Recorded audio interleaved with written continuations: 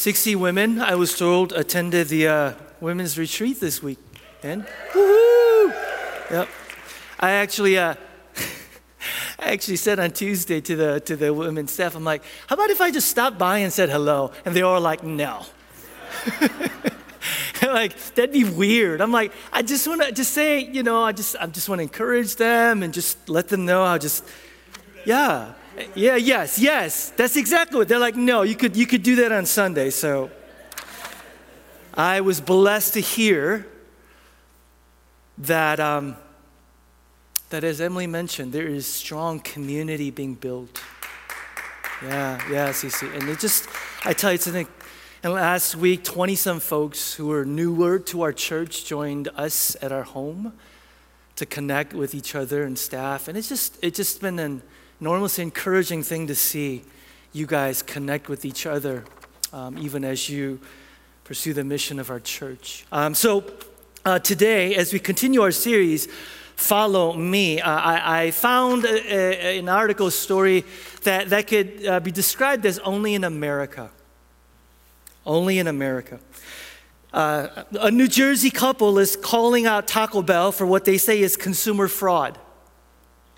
Nelson and Joanne Estrella were each craving a chalupa craving box,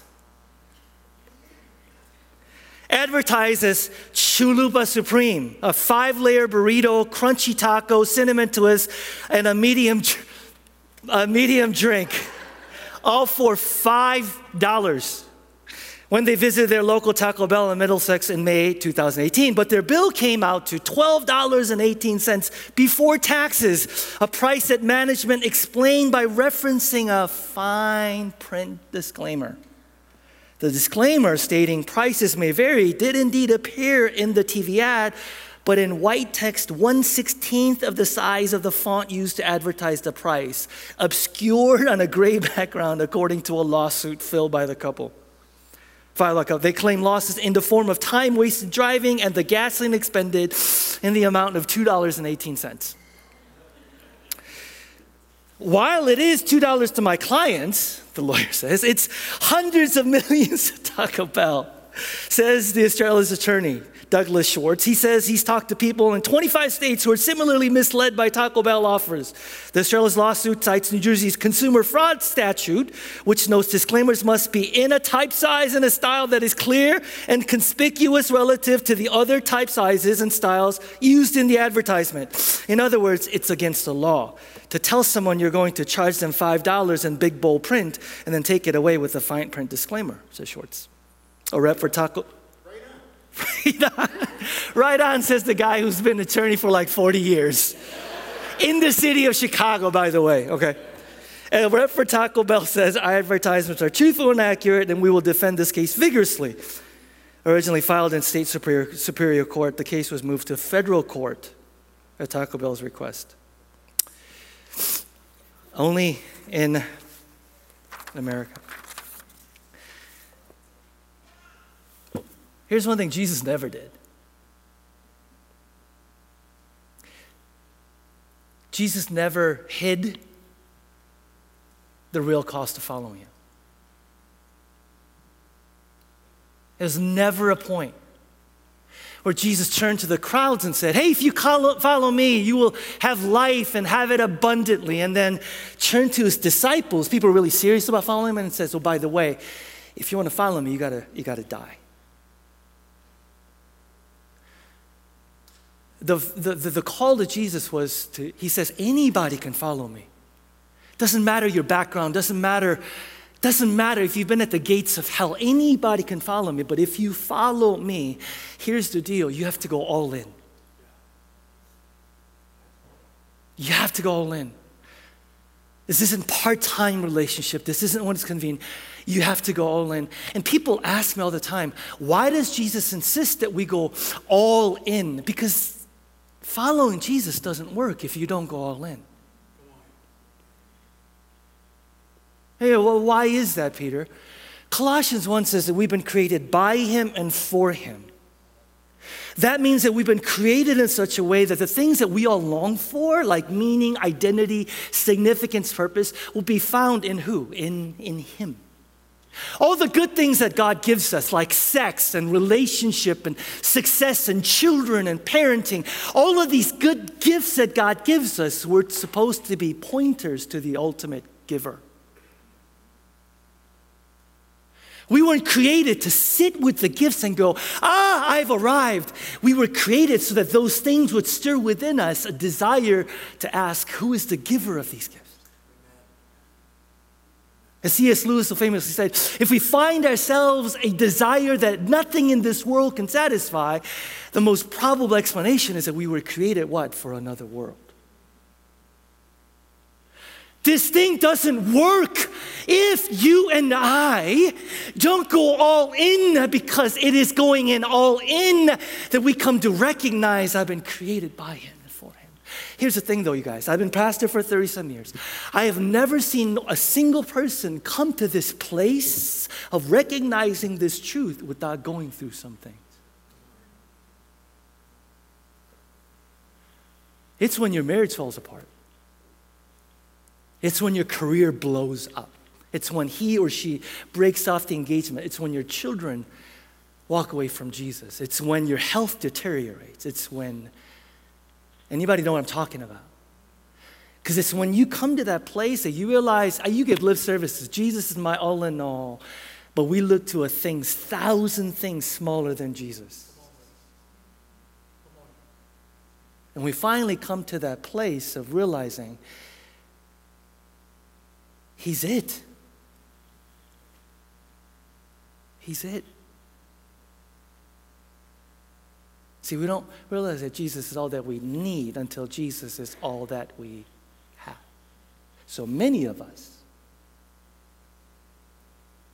will live much of our lives never knowing the satisfaction and the joy of being with Jesus, because we will play at this Christianity thing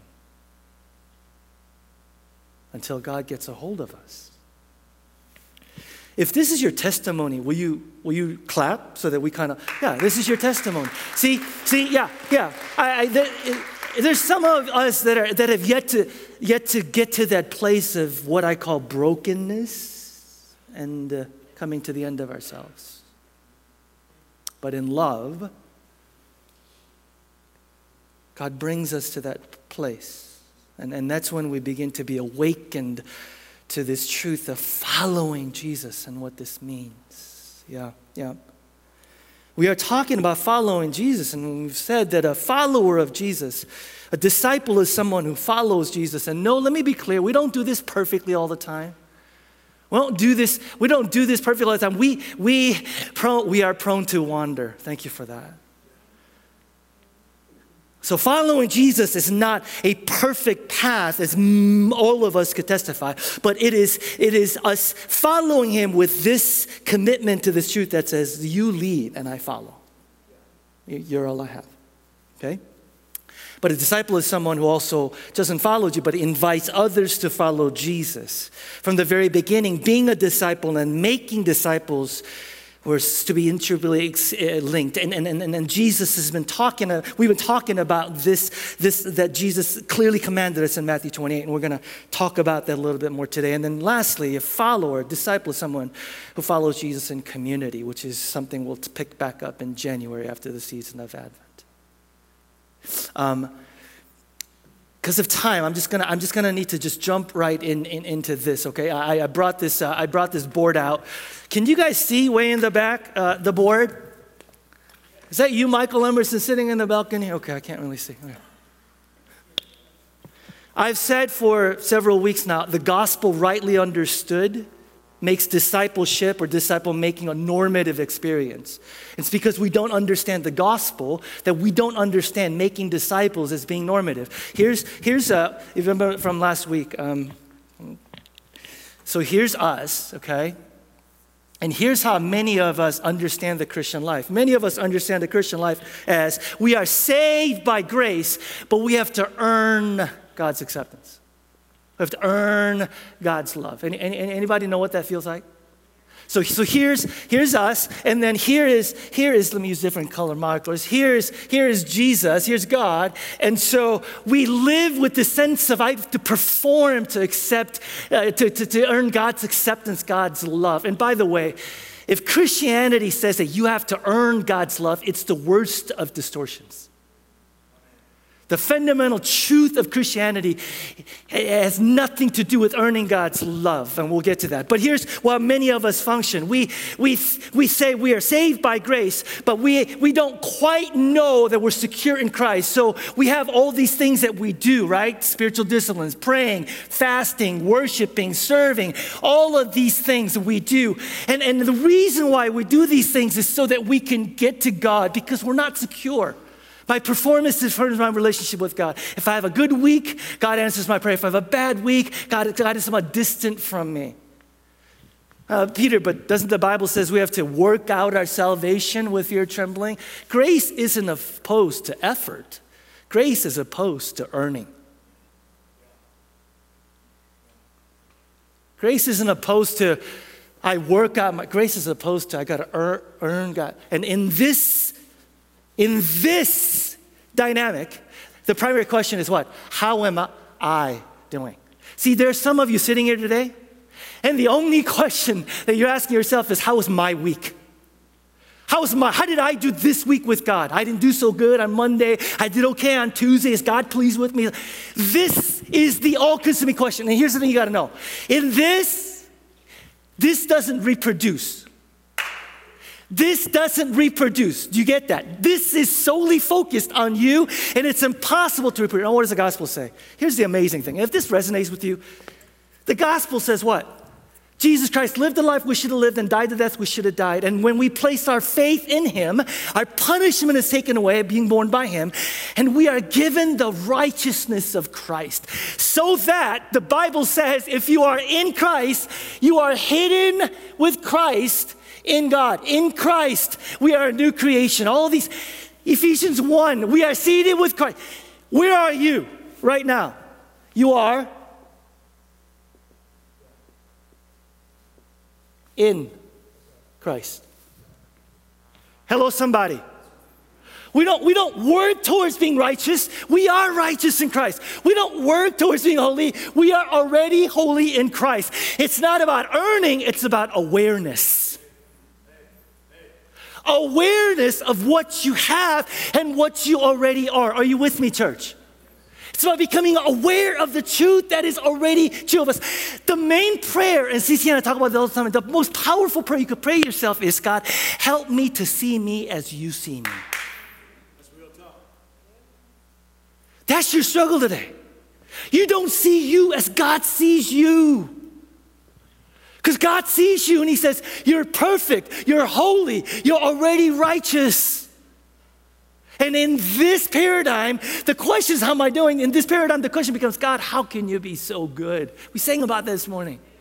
God, how can you be so amazing? How can you be so good? And in this paradigm, okay, this ultimately then leads to this. We realize that spiritual disciplines are important, but they're not ways to earn God's acceptance because we already are accepted. They are ways of becoming more like Jesus. And the ultimate result of becoming more like Jesus is the fundamental question isn't how am I doing? The question that becomes, how am I doing loving those God has already placed in my life? Your neighbors, your coworkers, your family, your school classmates. Do you get that? Do you see why this is constantly reproducing? In other words, and this right here stays stuck in its own self-centered, self-absorbed, how am I doing? This is why we talk about the gospel all the time. It's the only thing that releases you and me out of ourselves to go, am I making disciples? Is this good news? Is this good? So question is, do you see yourself as God sees you? CC and the worship remind us every single Sunday. This is the songs that we sing. Who are we? We are already in Christ. It's about awareness of what I already have. It's not earning, it's about awareness. It's about awareness. When we realize that, we realize that making disciples, loving those that God has placed around, John 13, 34, 35, loving those around us is a natural byproduct of being loved by Christ. Are you and I making disciples? Are we inviting others to follow Jesus? That's where we turn today. Matthew 28. We've been sitting on Matthew 28. I've been on this for 3 weeks, and today we're going to conclude Matthew 28, okay? And we're talk about following Jesus being intricately linked to inviting others to follow Jesus. And yes, you guys, the operative word is invite.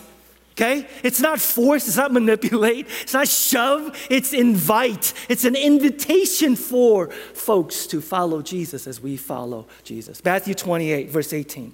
Then Jesus came to them and said, all authority in heaven and earth has been given to me. Therefore, go and make disciples of all nations. It's not go and be disciples. It's not enough for you and me to love Jesus, serve Jesus, follow Jesus. He says the goal is you invite others to love Jesus, follow Jesus. Truth be told, most of us, we've read this verse as, therefore go and be disciples. No, it doesn't end with you. It doesn't end with you.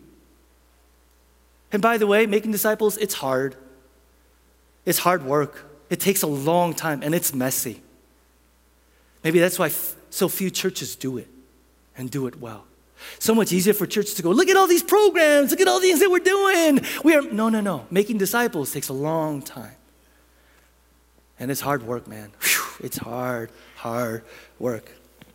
Verse 19, baptize them in the name of the Father, Son, and the Holy Spirit, and teaching them to obey everything I've commanded you. And behold, I am with you always to the very end of the age. There are two commands in this famous text. The first is make disciples, and the second is behold or look. In between these are three participles. They seem like verbs. Participles, which are action verbs, if you will, that give flesh out to what make disciples is. And so if the command is make disciples, the three words go and baptize and teach are ways that we go about making disciples. Are you with me so far? So let's look at them and see how it is that Jesus calls us to make disciples as we follow example. First is discipleship is a lifestyle. It's a lifestyle. The word go has a sense of as you're going. Many misapplied this to think that it's about going overseas, but it's not about a destination. We talked about 2 weeks ago. It's not about a destination. It's about going across the street as well as going overseas. A lifestyle means that discipleship making is something that you and I do every single day in the normal course of our lives. We wake up at 5:30, 6 o'clock, whenever you wake up in the morning, that we have coffee. And then we take our train or go to, cars to go to work if we work. And while 8 hours, 9 hours a day in the office and whatever we're there, we come home. And throughout the entire course of the day, making disciples is something that we look at as being normative. It's realizing that there isn't this secular spiritual divide. Discipleship is something that we do in church, and then everything else we do at home and work is something else. No, discipleship is about realizing that everything that we do is for the sake of the glory of God. It's about recognizing that whether we're at work or play or our homes, classes, wherever we are constantly saying, what are some ways that we could be making disciples in my ordinary, everyday life, right? And this was the way of Jesus. You read the Gospels and Jesus looks at discipleship as something that he is doing every day as he's living with his disciples. To Jesus, discipleship was, we talked about 2 weeks ago, life on life. It was life on life. It wasn't a class, it wasn't a lecture, it wasn't information impartation. It was about doing life with his disciples in the course of ordinary, everyday life. He invited disciples into his life, and whatever he did, he was discipling them. You see the Gospels, you see all these snapshots of Jesus doing this that you and I miss. I said this 2 weeks ago. Do you know why we have the Lord's Prayer today? We have the Lord's Prayer today because Luke 11:1.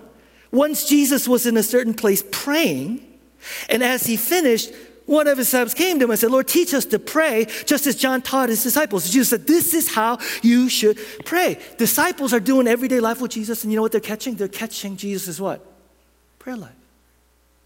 They're just spending time with him and realize he prays. in the normal course of every life. Sometimes he gets away to the mountain by himself. Sometimes he is among us, but he's praying. And disciples are seeing his prayer life and seeing how that makes a difference in his life. And so one day they're watching him pray. They're going, we got to ask him about this thing. Teach us how to pray. Jesus goes, this is how you pray. Our Father who art in heaven. So let me ask you a question. Who in your life is watching you in your prayer life to learn what it means to follow Jesus? Who is watching you and seeing how your communion with the Father makes a difference in the way you go about your life? Is anybody catching that? This doesn't have to be that complicated, you guys. You're going, what does that even look like? You know what this looks like? Discipling someone could be as simple as praying with them. Hello, somebody. It could be simple as inviting some people to pray, praying with them. If I asked you, how'd you learn how to pray? Most of you would be like, what? Somebody modeled it for me. Can I tell you what? So I come from a tradition of praying out loud. I'm not even talking about, there's this thing called 동성기도, which is like everybody in the church. Man, this is one of my cultural heritage that I love. If you're not accustomed to it and you sit in it, you think people are like mad, but they're not mad. Just like your pastor's not mad when I get excited. I'm excited. I'm not mad. It's everybody. I remember the first time I had to pray out loud, not in a group. I'm like literally not just pray out so somebody could hear you. And I was in this Christian environment where it seemed like everybody prayed better than me. Does anybody know what that's like? So the thing that I hated the most when I first became a Christian is when we were all in a group prayer, and so the leader said, let's just go around and pray, right? And I wanted to be the first to go, because here's what happened if you were the last to go. First of all, if I'm the last to go, I'm not even paying attention, okay? Because the whole thing I'm thinking about what I'm going to pray, right? Something that just praying about. And what would happen inevitably is when I'm going, oh, that's a good prayer. That dude that's going second prays that prayer. I'm going, gosh darn it, I got to come up with another prayer. Whole time, I'm not even thinking about what prayer is. I'm thinking about, what am I going to say? Somebody noticed this, one of my older brothers. And he came to me and he said, Peter, can we pray together? I just spent time praying together. And he modeled for me by praying together how to pray. Are you praying with anybody? As a simple way of disciple. Whoa. See, all of a sudden, it's not this big discipleship. No. Are you praying with them? Parents! Are you praying with your children?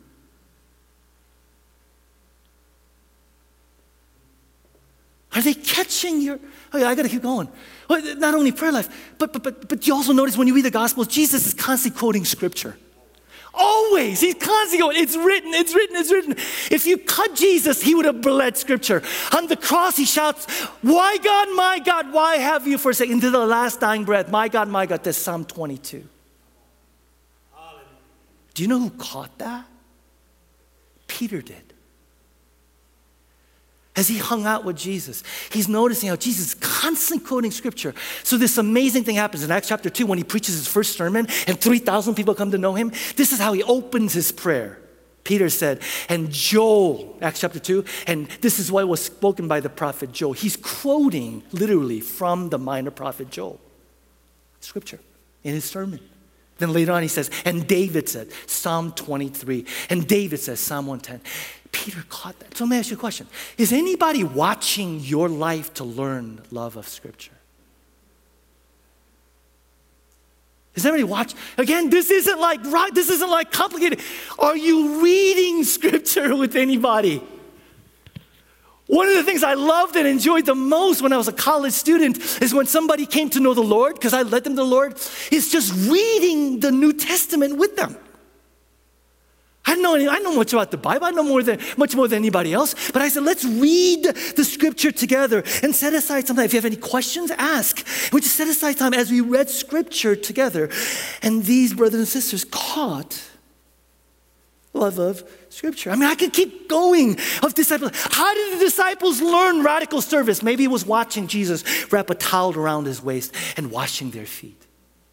How did disciples learn to care for the least and the marginalized? Maybe it was watching Jesus with the Samaritan woman at the well, or touching the leper when he didn't have to touch him to heal.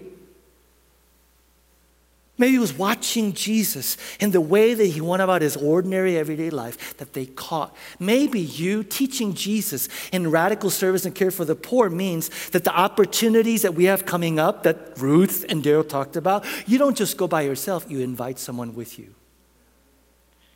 And then you debrief afterwards and talk about it. What'd you think? See, discipleship isn't this massive thing, is it? No, it's about you doing your ordinary everyday life and inviting people to walk with you.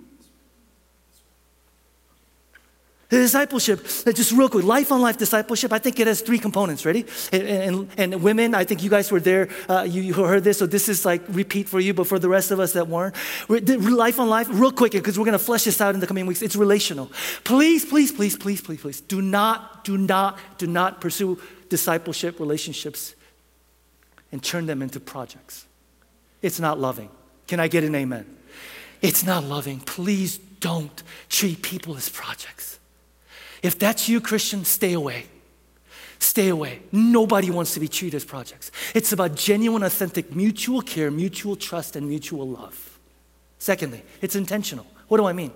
It can't be sporadic and just kind of spontaneous. Discipleship relationships with life on life is one in which you go, we're going to meet every week, every other week. It's intentionality. For short-term, long-term, it's intentional. It also has a component of accountability. Accountability is where you have someone speak the truth in love to you.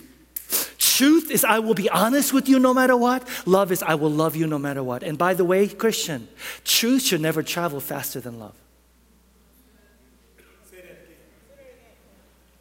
Truth should never travel faster than love.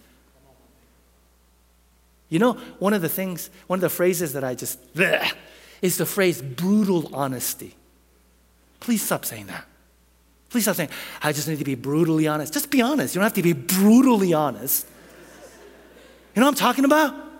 Because here's the thing that I know and I see. When somebody goes, I don't want to, brutally honest, it's oftentimes more brutal than it is honest.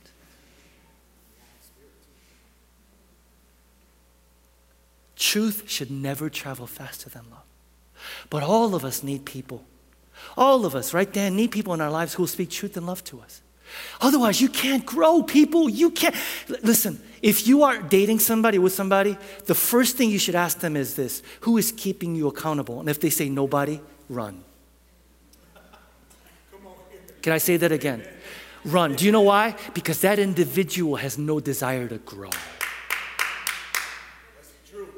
And they will remain immature for a long time. None of us in here has the capacity to be self-aware of everything that is wrong about us. We can't see ourselves. We need other people's and other eyes to go, what about that? What about that? What about that? What about that? In the context of, I will never leave you nor forsake you, I'm going to speak truth to you. So identify some areas, church, in your life. Emotional health, maybe. It's your racial identity. Maybe it's parenting, father, mother. Maybe it's marriage. Identify some area in your life where you can say, is anybody further along than I am that I can invite into intentional relationships with? And if you go, I don't know anybody in this church, I'm going to tell you something. We love playing matchmaker. If you are saying, Peter, I need to grow in this area, can you tell me? Ask any one of the staff, and there's a wealth of godly men and women who've been there and done that, who will be more than glad to spend time with you. And lastly, it's missional. It's about reproduction. I am at this place in my life, I'm almost 50, where if it doesn't lead to reproduction, I don't want to be a part of it. When people ask me to come and speak, I go, are you reproducing? They go, no, I don't go. People say, can you do this? I go, is this going to lead to multiplication? If they say no, I just don't waste my time, you guys. Think about this. If Jesus had not multiplied, none of us would be here. If disciples had not multiplied, none of us would be here. Multiplication. Intentional, relational, missional. I love this passage in 2 Timothy, where Paul says to Timothy, you then, my son, be strong in the grace that's in Christ Jesus, and the things you've heard me say in the presence of many witnesses, and trust to reliable people who will also be qualified to teach others. He says, Timothy, what I learned from Jesus, I taught you. Now, what you learned from me, you teach some other people. And what they learned from you, make sure they teach others. Discipleship. Discipleship is a lifestyle. Secondly, discipleship is a communal endeavor. Communal endeavor. Where do you get that, Peter? Part what Jesus says, and baptizing them in the name of the Father, Son, and the Holy Spirit. We see the disciples doing just that, by the way, in the book of Acts, where baptism is administered consistently. Disciples are like, Jesus said to do it, we go and do it. Pretty simple. So I have a question for you. Have you been baptized? I'm not talking about like, I was baptized as a baby. Well, I don't want to get into the infant baptism, adult baptism right now, because it's, But here's what I would say. If you are baptized and you have no idea what it meant, I think you should be baptized again. What's the point of doing something that you have no significance of what it meant? Jesus said baptize, they're baptizing. What is baptism? Listen, baptism is not required for salvation. We are saved by faith alone, through grace alone, in Christ alone. Clear. Baptism is just an outward symbol of an inward reality. So what does it symbolize? Two things real quick. I'll be quick with the first one because this doesn't really apply to what we're talking about. Baptism, first and foremost, an identification with the person and work of Christ in his death and resurrection. When a person goes underwater, they're declaring, I have died to my old self and its old ways. And they would come out of the water, they're saying, I have risen to new life in Christ. And so therefore, baptism is, I am swearing allegiance to Christ Jesus as my Lord and Savior. You know what baptism is? It's a public declaration of, I'm not ashamed of the gospel or his name. The gospel is, I don't care if people point to me and go, remember when you were like that, remember when you were like that. The gospel is, I have received forgiveness and I am made new. I'm not who I want to be, but I'm not who I once was. It's a public declaration of, this is who I am in Christ. And some of y'all need to sign up for baptism for next year. Okay, enough about that. Baptism, though, it's not just identification with Christ. It's an identification, check this out, with the body of Christ. Do you know that in the early church, people were not baptized until 5 years were spent as a part of the community? In other words, people would be like, I want to be baptized. People are like, And the reason is because they wanted to make sure that you understood this aspect of the Christian life. Look into what Paul says. In Western American Christians, so important. 1 Corinthians 12:12. Just as the body, though one has many parts, but all its parts form only one body, so it is with Christ. For all were baptized by one Spirit, so as to form one body, whether Jews or Gentiles, slave or free, and all were given the Spirit to drink. Baptism is what? He says when you become a Christian, you automatically, in the spiritual reality, get joined to a body, a community of faith called the church. You're baptized into it. So this sense of I am a Lone Ranger Christian doing my own thing is foreign to the New Testament. When you become a Christian, you get baptized or joined to a group of people. Why? Because in that community you baptize into, that you practice what it means to be a disciple. Let me say that again. It's in that community of people, Jesus says, that you live out in reality and practice what it means to follow me.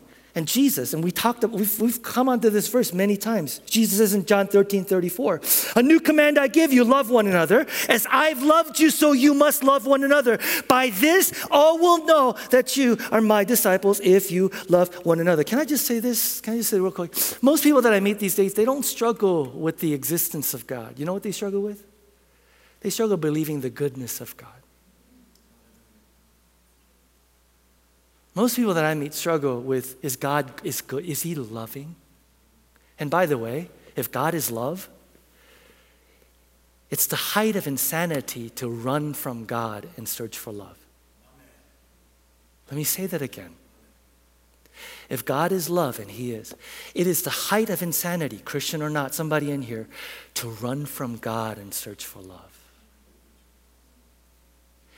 Let me say it one more time. If God is love, it is the height of insanity to run from God and search for love. Jesus says what? He says the world needs to know that I am a God of love. Well, how are they going to know that, Jesus? What does he say? your life together. But can I individually? No.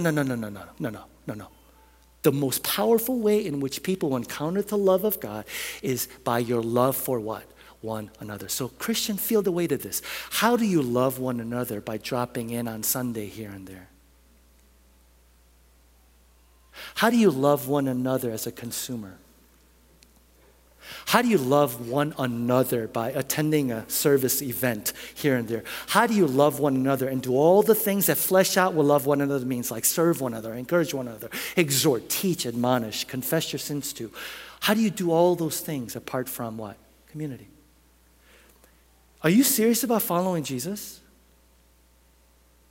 It's not a rhetorical question. Are you serious about following Jesus? Then you can't do it from one another, without one another. So how serious is being in community to you? It's about as serious as saying, I'm serious about following Jesus. Jesus says, if you're serious about following Jesus, then you have to do it in what? Community. That's why discipleship is a communal endeavor, not an individual one. And by the way, can I just mention this? Listen, you guys. If practicing discipleship is done in community, what's the best thing that you can do to someone who says, what does it look like to practice discipleship? Is to invite them into what? The community. Invite them into the community so that they can see, not just hear, see what following Jesus actually what looks like. And more than one person. See, this is so counterculture to Western American Christianity. For some of us, we just need to sit with this. And I don't have time to expound all this now. We're going to do it when we talk about following Jesus in community. We don't have time to realize that you don't grow by learning things. You grow by practicing what you learned. You don't grow by learning that God is love. You grow by learning to love someone who is difficult to love. Loving God is not a miracle. Can we all agree to that? He is beautiful. He is amazing. He is wonderful. It's loving people that's the miracle.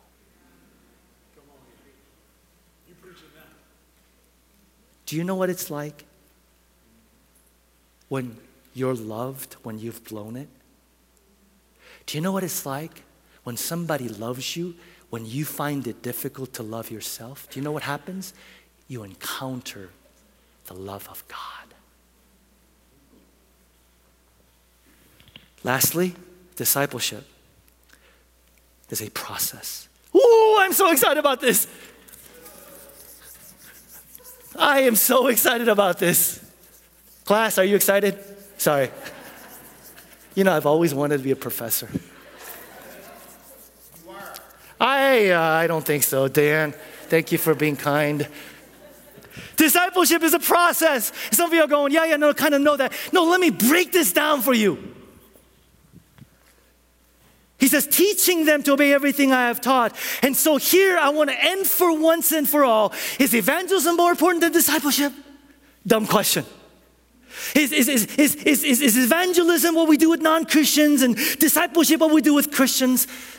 Dumb question. Another word for faith in the Bible is belief. And the Bible teaches that all sin comes from not believing the truth about God. Romans 14:22. So whatever you believe about these things, keep between yourself and God. Verse 23, everything does not come from faith is sin. So discipleship is the process of moving from, check this out. I don't have very good handwriting, okay? But here it is. Discipleship is the process of moving from belief, B-E-L-I-E-F, yes, okay? Unbelief to belief. Discipleship is the process of moving from unbelief to belief about God, about the gospel over every area of our lives. And there's a passage in the New Testament where Jesus actually talked about what this looks like. It's a very familiar passage to us, but you and I have missed the impact of it. John 8, Verse 31, to the Jews who had believed him, Jesus said, if you hold to my teaching, then you're really my disciples. Then he says, then you'll know the truth, and the truth will set you free. So to Jesus, discipleship, check this out, leads to knowing the truth that sets you free. Discipleship leads to knowing the truth that sets you free. In other words, to Jesus, it starts with discipleship, not evangelism, discipleship, and it continues.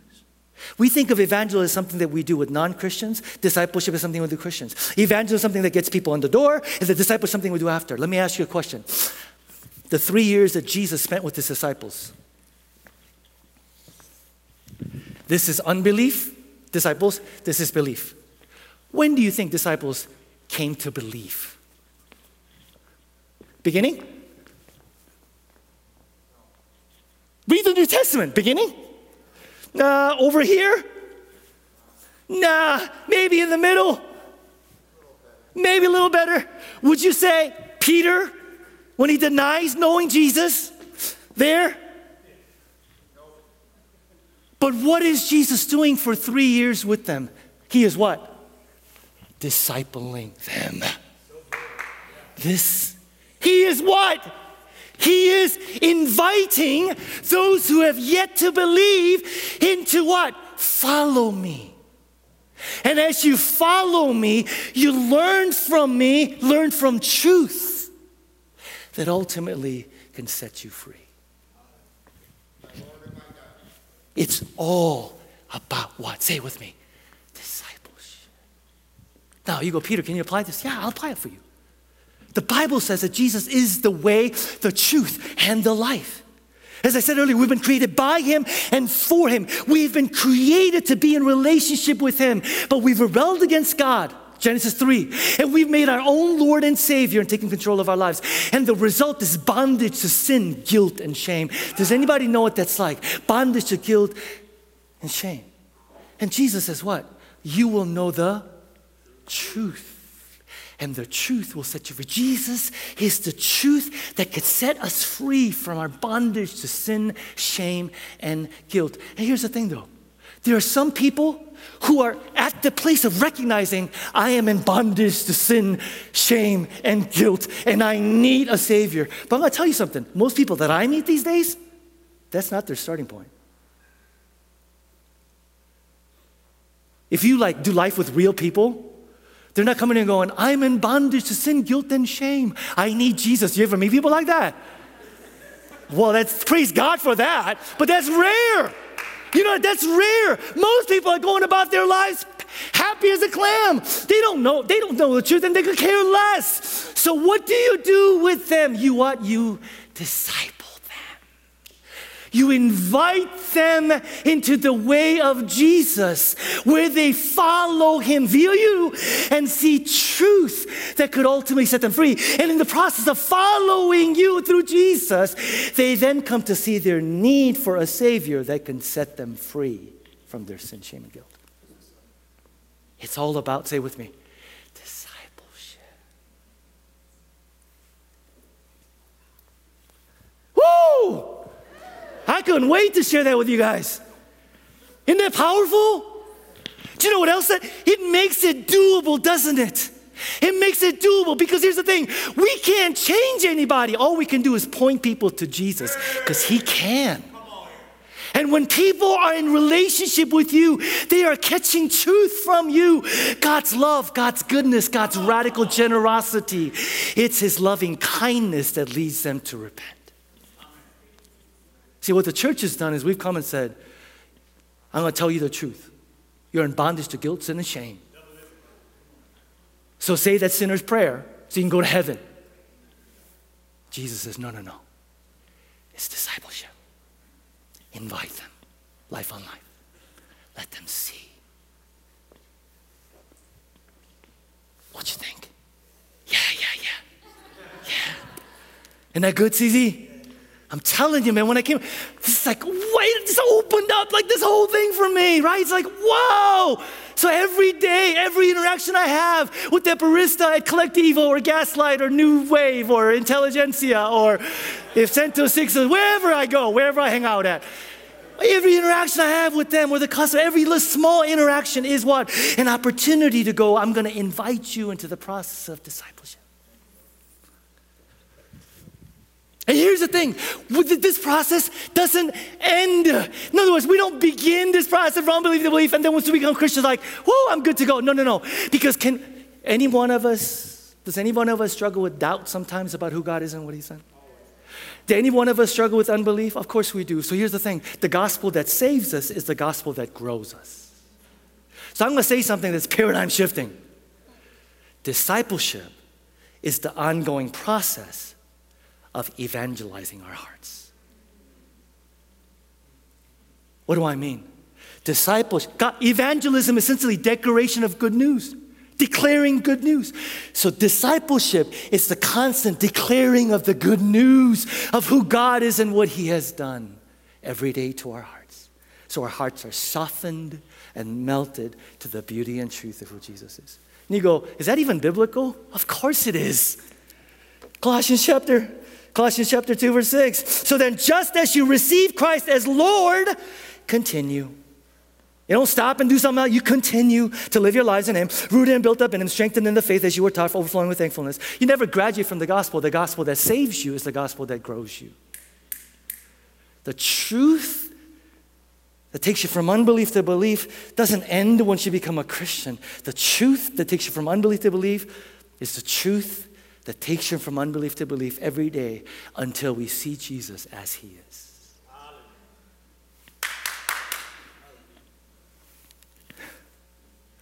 So I was in my staff meeting sharing, this stuff, and one of the staff asked me a question. They're like, I think the church should hear about some example from you, Peter. I mean, you're preaching on, they didn't say it this way, but it's like, you're preaching on it. Maybe some of them are wondering, is he doing this himself? I know y'all wonder. Now, here's the thing, though. I actually hesitated from sharing because I felt a little weird about here, let me show you what I got. I'm Korean. I was like, I felt weird. But then as I thought about it, I'm like, I think it's important for me to share, yeah? So here, if you guys turn the lights off, here is a story of what discipleship has looked like in my life with someone.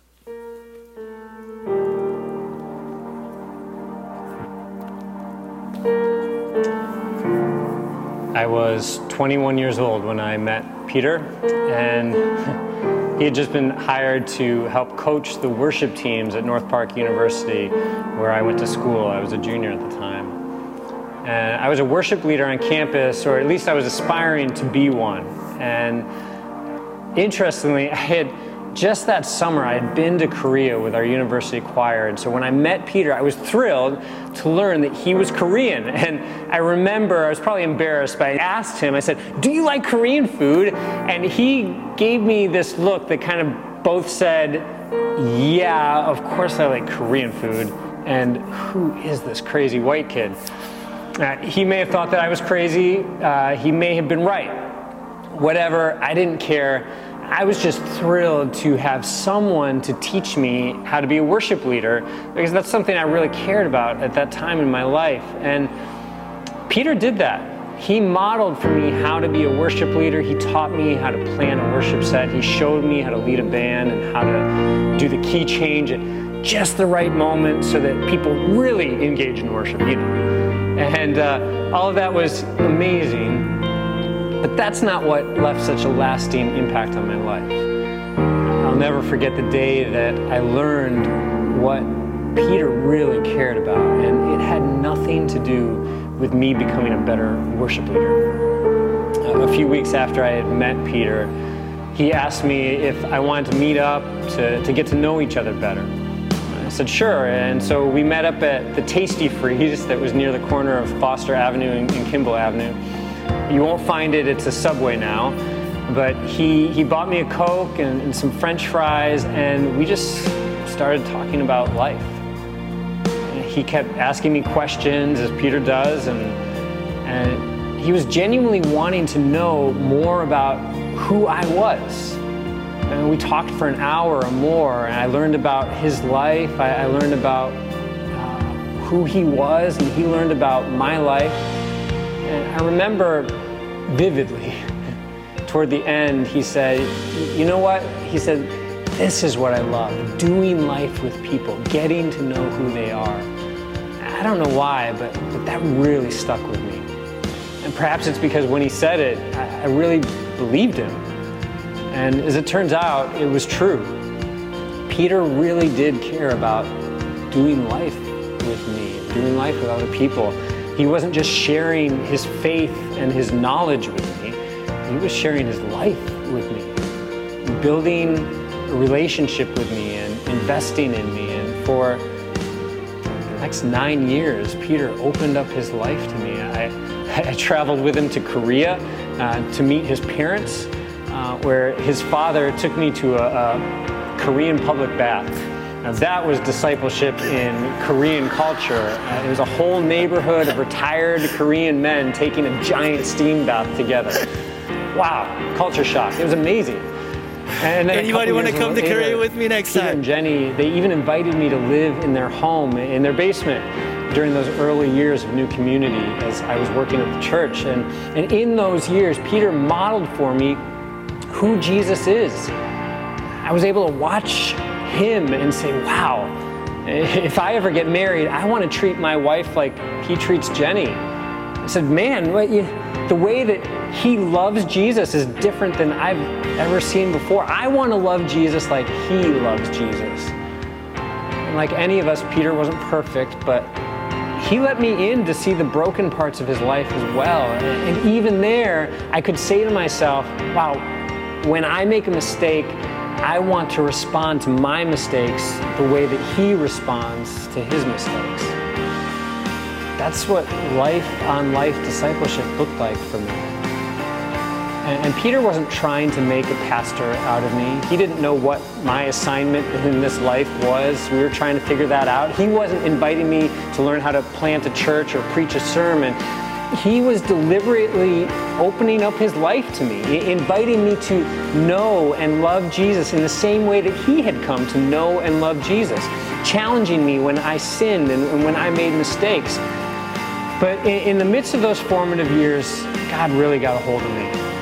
And it wasn't Peter that I was captivated with. It was Jesus in Peter that captivated me. That's who Peter was showing me. And one of the hardest things that I ever had to do was leave Chicago and walk away from New Community. But it was my turn, just like Jesus had spent all those years doing life with his disciples. And then he said, okay, now you go out and you do the same thing with other people. God had been using Peter all those years to prepare me to go out and do the same, to do life-on-life discipleship with other people, and to advance God's kingdom one person at a time. Just 7 years ago, my wife and I planted a church here in Boston where we live. And all those years of relationship and life together, God had been using Peter to prepare me for people here in Boston that neither he or I had even met yet. And I love that about Christian discipleship. It's lives multiplied. And there will be a day when I'm gone, when Peter's gone, but Christ continues to multiply himself through our lives whenever we deliberately open up our lives to the life of another. My life will never be the same because Pastor Peter opened up his life to me. And my hope is that I can multiply in others what Peter multiplied in me.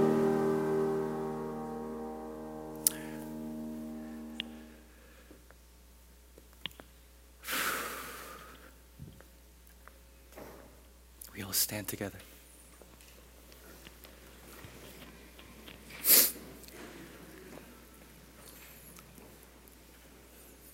CC, maybe we can just end with a time of prayer.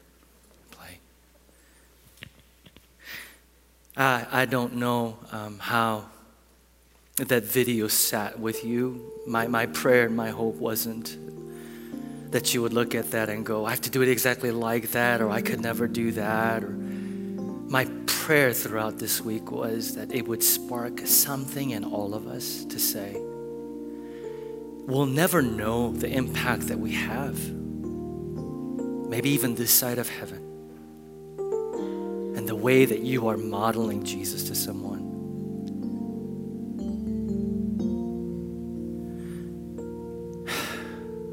So in the next minute or two, as we end this service, and I ask you just to honestly, especially if you're sitting there going, I don't even know where to begin, that you would begin just by praying and saying, Lord, show me what to do. God, I want you to use me, use my hands, use my mouth, use my life, use all that I am for the sake of your kingdom. And that's a prayer that God answers every single time. And for those of you that are in discipleship relationships, whether as a discipler or disciplee, take this moment for just to pray for that relationship. That God would continue to flourish it, God would continue to nurture it, that God would continue to work in that relationship so that just as iron sharpens iron, you will be conformed to the likeness of Jesus more and more every day. So let me give you a minute to do that.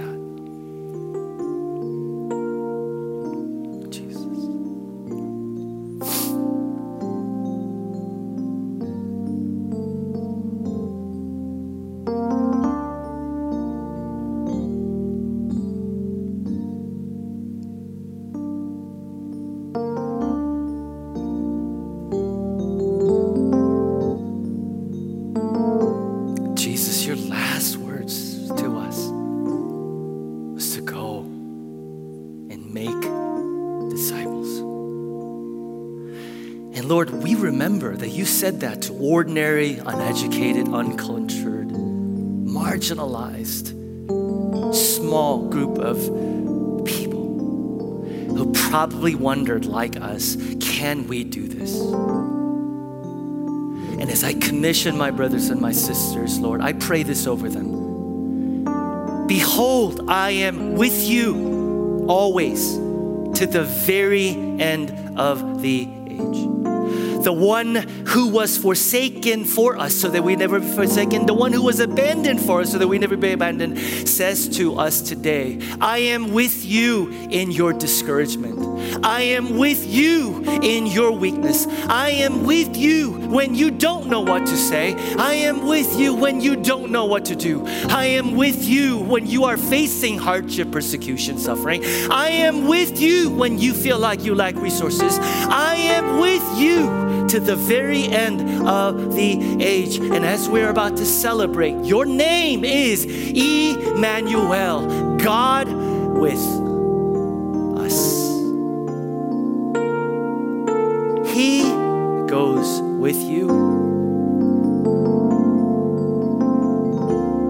He goes with you, Christian. May we all be found faithful this week. In the name of the Father and the Son and the Holy Spirit, and all God's people said, amen.